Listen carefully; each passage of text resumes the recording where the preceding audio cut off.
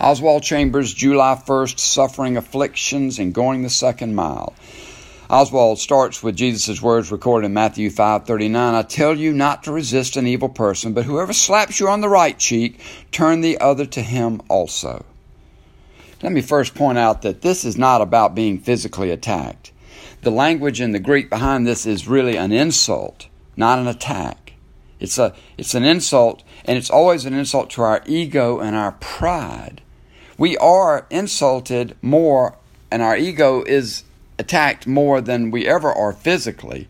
And many of these insults are just perceived in the first place. So let me make 2 points in this brief Oswald devotion. Number 1, turning insults into opportunities. Turning insults into opportunities. And 2, having the opportunity, getting the chance to actually take a blow for Jesus.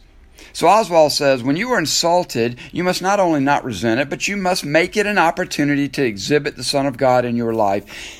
And you cannot imitate the nature of Jesus. It is either in you or it is not. A personal insult becomes an opportunity for a saint to reveal the incredible sweetness of the Lord Jesus.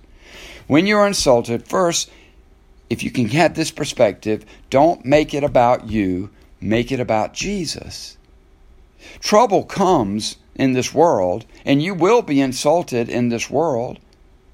But trouble turns into conflict when we make it about us. When our perspective is all about us, then trouble becomes conflict. Insults, they do come. But first, don't make it about you, make it about Jesus. And secondly, make it an opportunity to exhibit the incredible sweetness of the Lord Jesus. It becomes an opportunity to practice, to exercise, to flex, not your ego and your pride, but your grace. Jesus' grace through you. Remember, Jesus said in Acts 1, you will be my witnesses. Well, we can either be sweet witnesses or ornery negative witnesses. I want to have the opportunity to do what Oswald points out is not my duty to go the second mile, to take the insult, but it's a privilege, it's an opportunity, it's a joy to take a blow for Jesus. Oswald says, every time I insist on having my own rights, I hurt the Son of God. While in fact I can prevent Jesus from being hurt if I will take the blow myself. See, that motivates me that in some small way I can take this opportunity to repay Jesus for the blow he took for me, for the price he paid for me. Remember, you are not your own. You were bought at a price.